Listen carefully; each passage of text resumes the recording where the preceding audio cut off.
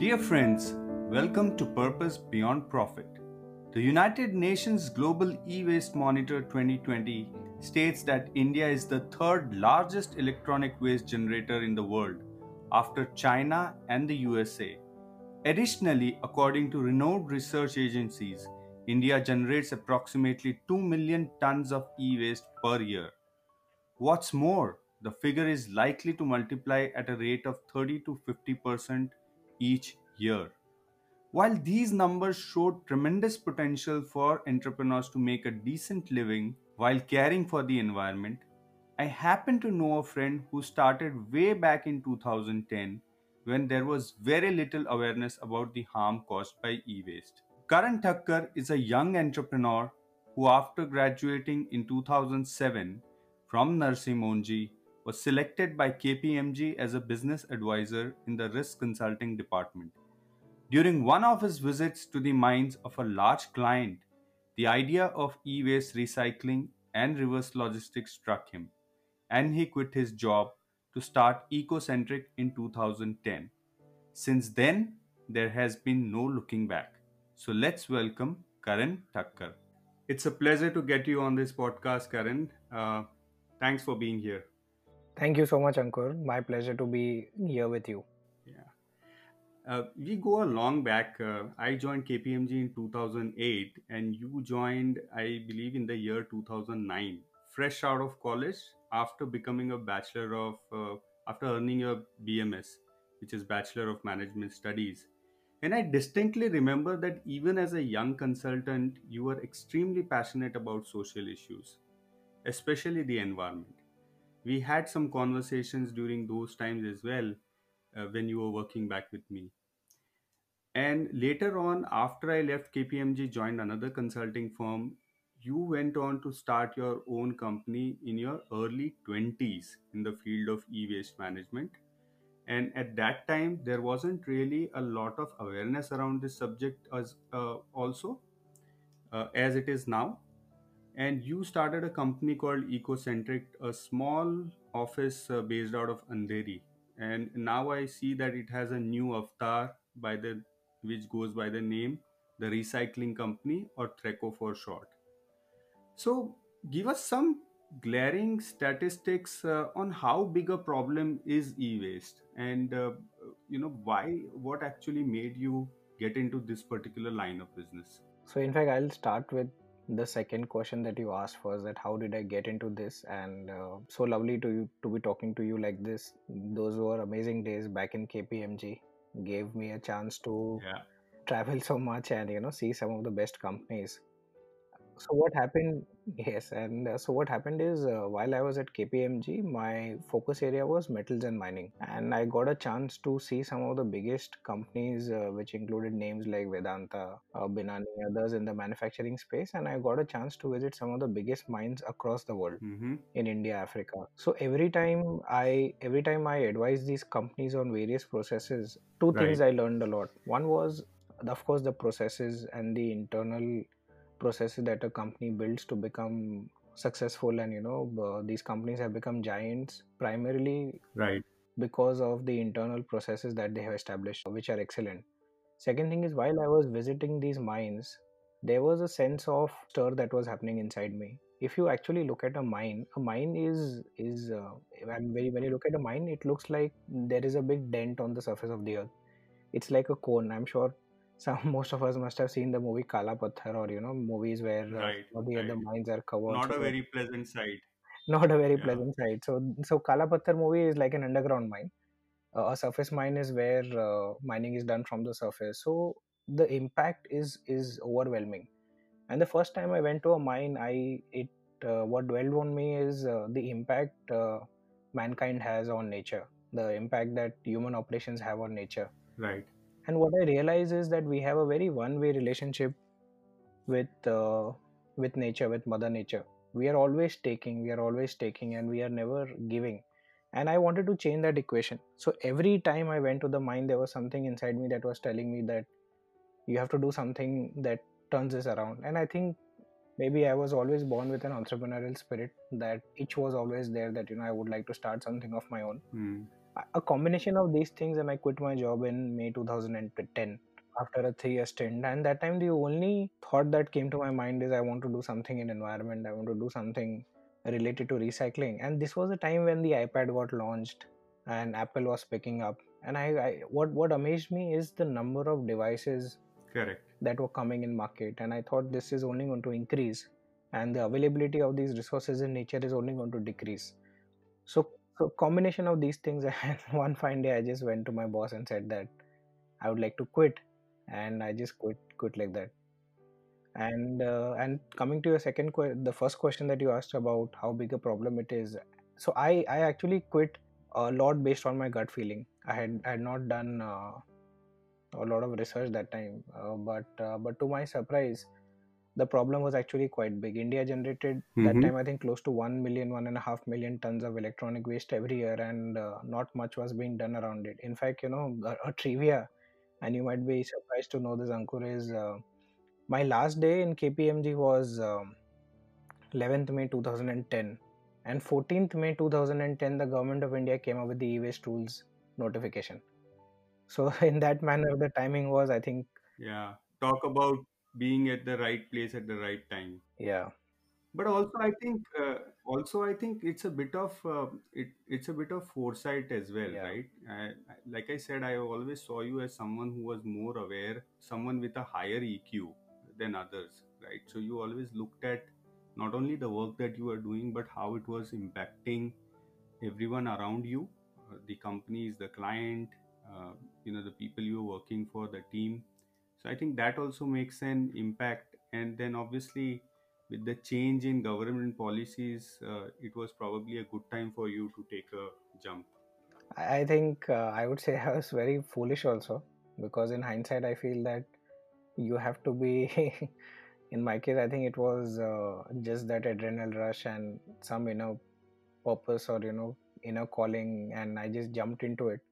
Maybe other way of Hmm. looking at it would be that there has to be enough research being done. But I feel that when I look at a lot of entrepreneurs, and when I look at a lot of journeys, to each his own. I think the time. I think when you think the time is right, the time is right.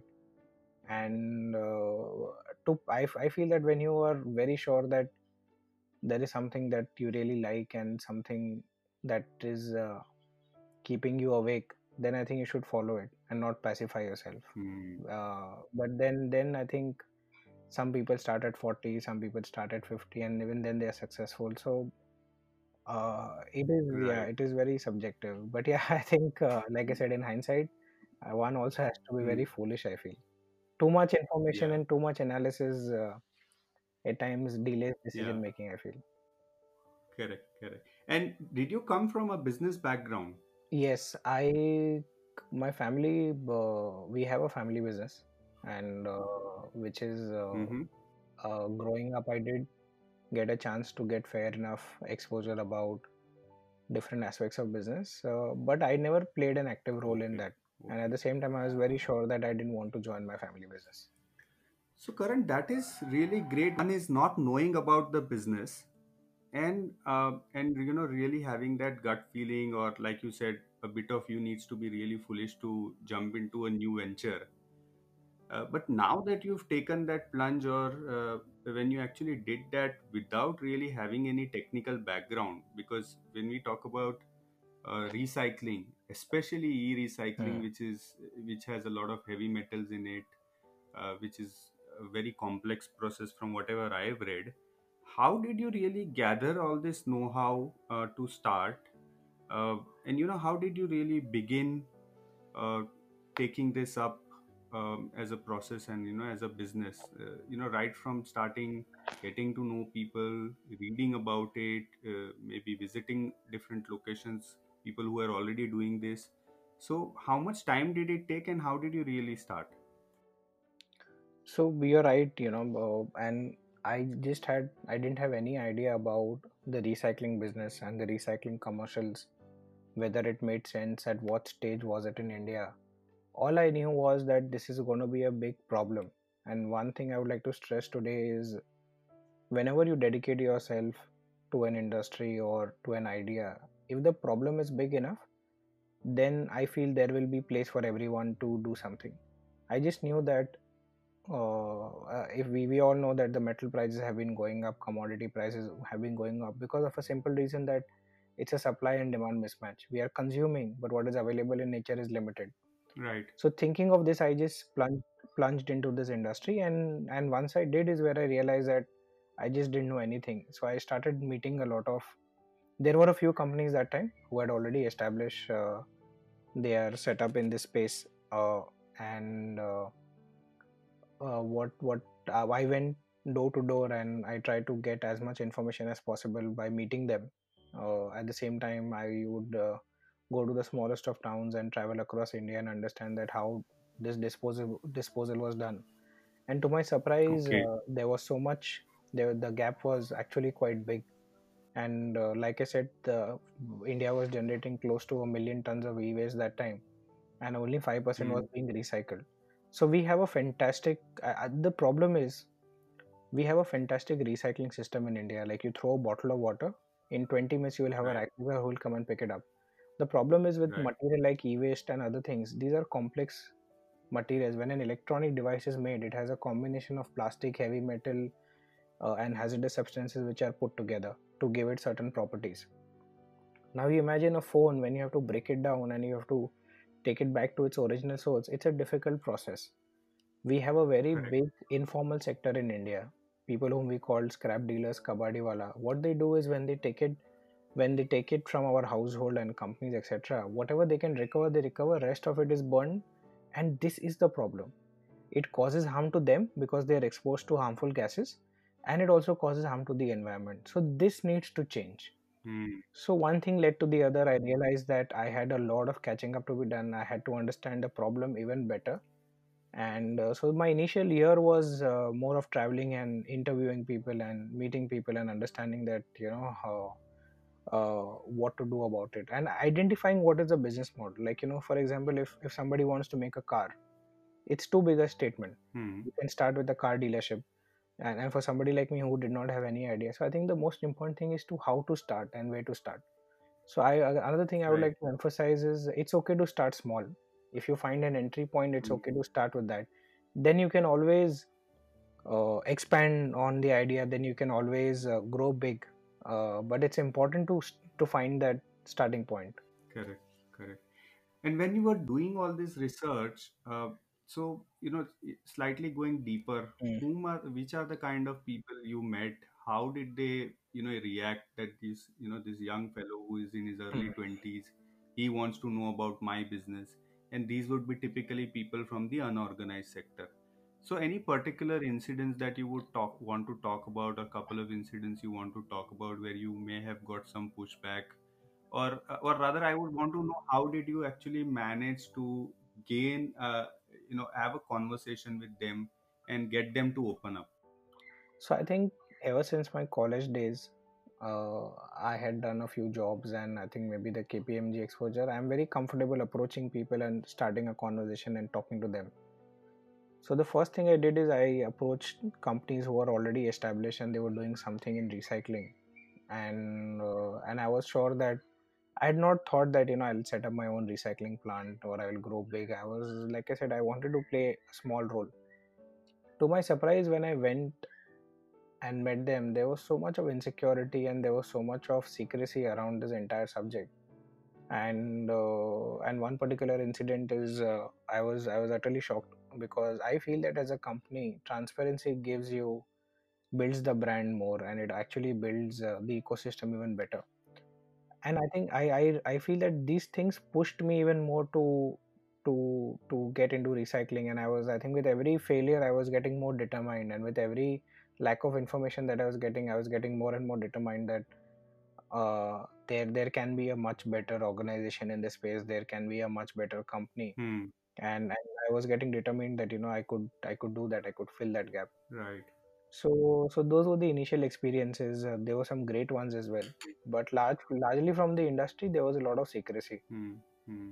And is there a lot of material available for people to go through, or some sort of database or knowledge base available to people to go through if they really want to get into waste recycling? Yeah. So fortunately, e-waste recycling as a subject got a lot of attention in the last 10-15 years in India, but globally it has been recognized as a threat, and electronics waste from electronics, understanding that it is hazardous, has been there for quite some time across the globe. In the United States and in other developed countries, they realize quite early that once you grade electronics, takes the mankind takes mankind forward, takes the human race forward. They are great for development, they are great for efficiency, but once you are done using it, it is very important to have a scientific manner in which you recycle it. Correct. If not, then it's going to be a very big problem, because there have been a lot of cases where electronic waste has been shipped from developed countries to developing countries. Right. India, China, a lot of Southeast Asian countries used to receive this dump from other developed countries until the law came in place and import became banned. Okay. So there are a lot of global agencies who are covering the subject, who are making who are very vocal about this entire issue. So there was a lot of data available, Mm. fortunately, and I think also there is a lot of advocacy that is happening across the globe. Even today, it has increased tremendously. But even 10 years back, there was enough information available, and there were a lot of people. There were also a lot of companies who had already started doing this. Infosys, Wipro, a lot of Indian IT companies understood this subject well in advance, Mm. and they were adhering to global norms and global recycling norms. Right, right. And with the new norms around ESG reporting and non-financial reporting coming into play, the United Nations also talking about it a lot. The Economic Forum also talking about it. Hmm. The reporting standards coming into play. This particular Hmm. topic is gaining a lot of currency. That Hmm. how you are actually uh, having an impact on climate, environment, uh, the society as a Hmm. company, and not just making Hmm. money. So I think this will just gain more and more currency going forward. Hmm. Yeah. Okay. Tell me, you know, Karan, it's been close to what, more than 10 years now in this particular business for you, right? Yeah. And over the period, uh, over these 10 years as a social entrepreneur, there are quite some challenges that you may have faced, Yeah. and you continue to face. Some of these challenges, we would really, the listeners would want to know how did you navigate those two or three main challenges? What were those challenges, and how did you successfully navigate those challenges? To begin with, the like a very in a very fancy way, I quit my job. One day I told my boss that, this is it, I want to start, and I quit my job, but I didn't know anything. I didn't know what to do. Right. I did not have absolutely any idea how to make money, or at the in if I were to say that what was a business plan, I did not have a business plan. That A would lead to B would lead to C. This is how I would procure material, this is how I would go about it. So my biggest challenge in the first year was a big struggle just to understand where to begin with. And though that year was I think one of the most challenging, because every day I would come back and sleep over it, and or not sleep over it, thinking that I've Right. decided to do something in e-waste recycling, but what to do I did not have any idea. Because now when we talk 10 years down the line, there is still a lot of companies that people can look up to. There is a lot of tangible things that people can look at, but those days it was very hard, and like I said, not many people were willing to share. So it took me a lot of time to understand that, okay, so I started little bit of advisory services, where I would go to companies and advise them on what is electronic waste. And so I think that was the first step. So I figuring out what to do, like, people want to start a restaurant, like, say for example, you want to get into the healthcare space, but what to do with it. We all know that certain industries have a lot of potential, say artificial Hmm. intelligence, but that's too big a industry, and that's too fancy a name. But what will you do in artificial intelligence, again, is a question. So what Hmm. would I do in this particular space, what was my question. And it took me 1 year to just roam around and meet people, understand, learn. And then like I said, I started more like an advisory company and a consultant, just going around and telling companies and doing these services. The Right. second step, like you said, that awareness was very minimal. So I was in a industry where I had to educate my customer and then sell. So for example, if I am selling bread, I had to tell my customer that bread is good for you first, and then sell my bread. Right. So there was again a lot of awareness that had to be created, a lot of facts and figures. Right. Also, I feel that especially the space that I am in, I feel that you have to feel it from within, and till the time you don't feel it from within, it doesn't come across. Hmm. Because environment is such a thing that even today people don't take it seriously. We are consuming, we are throwing things away. Right. In the best of organizations, societies, etc., educated people, you will Yeah. be very surprised that the minute you tell them to take Correct. an effort to reduce waste and to do it sounds like a very alien concept. But to really put it across to companies, it takes a lot of convincing, and it I think it really takes a lot of passion and drive within to really move mountains in this industry. And the third was people. People, I would say, is always a challenge. I think I've been very lucky because I have got, I think, people who again connect with the subject very well. Pushing them and motivating them has not been a challenge.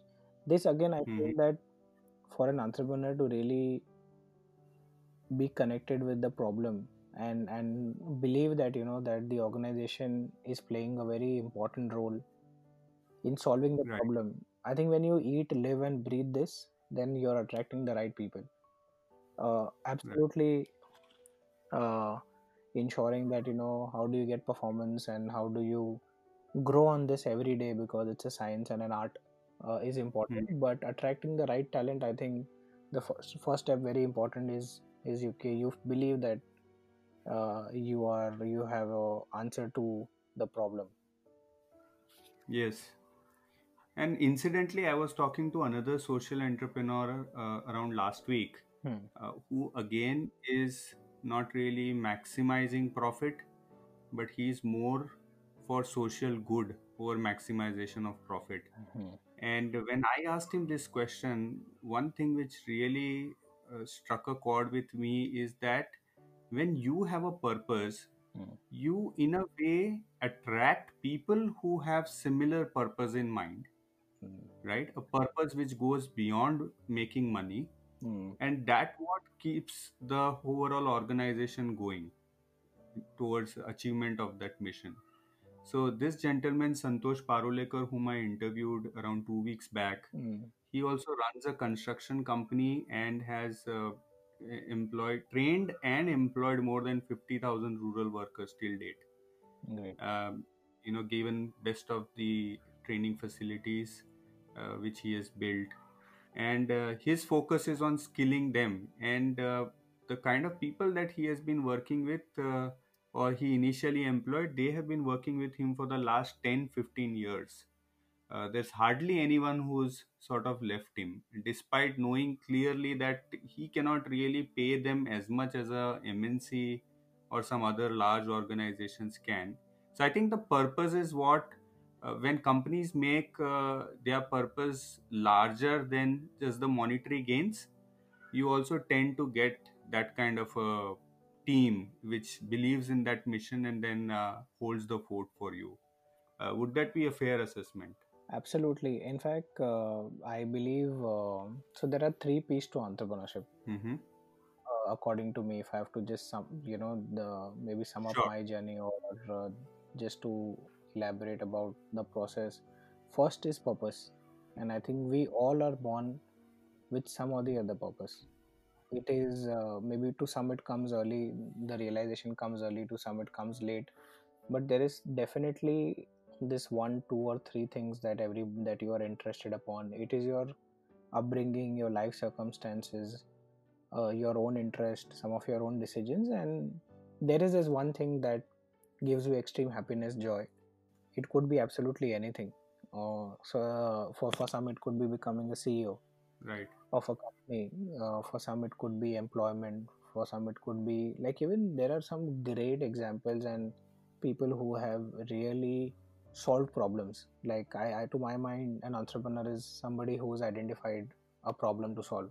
Hmm. The second is passion. Like, once you've identified your purpose, you need to be driven enough, be a risk taker, and be courageous enough to go towards it, and have that ability to decide that, this is a problem I need to solve, and I will work on that path. And third is perseverance.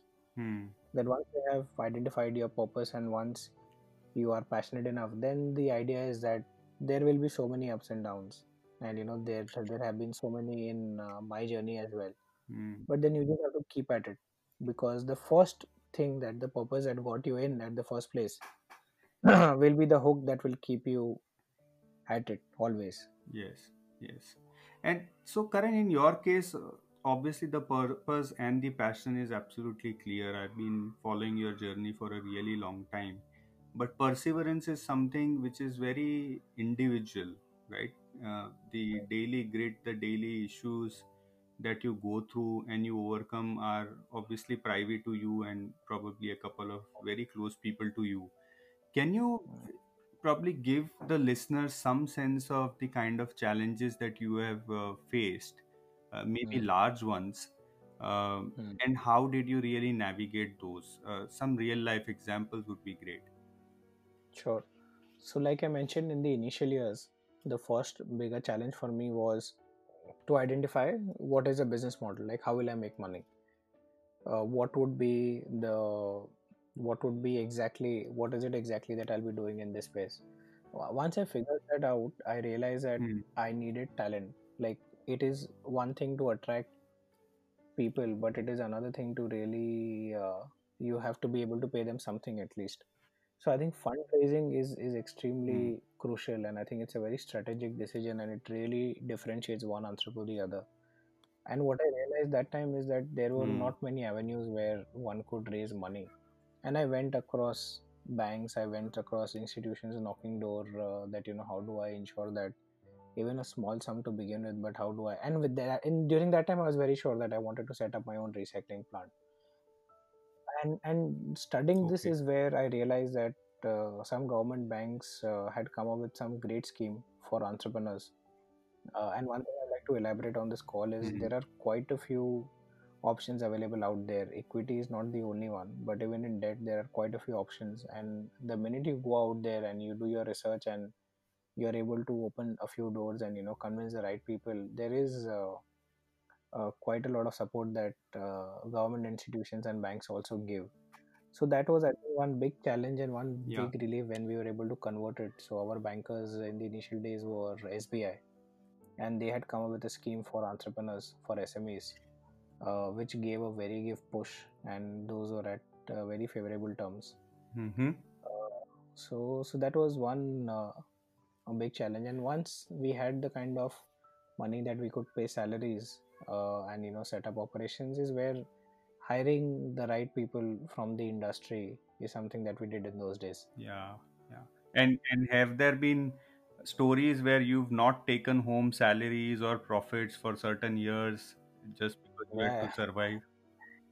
So there is a very famous saying, no, that it takes 20 years of hard work to become an overnight success. So there have been many such instances, even in the COVID. Hmm. And not only me, I'm sure all entrepreneurs have first ensured that whatever is there in the company, the team members get it first, and you are always the last one.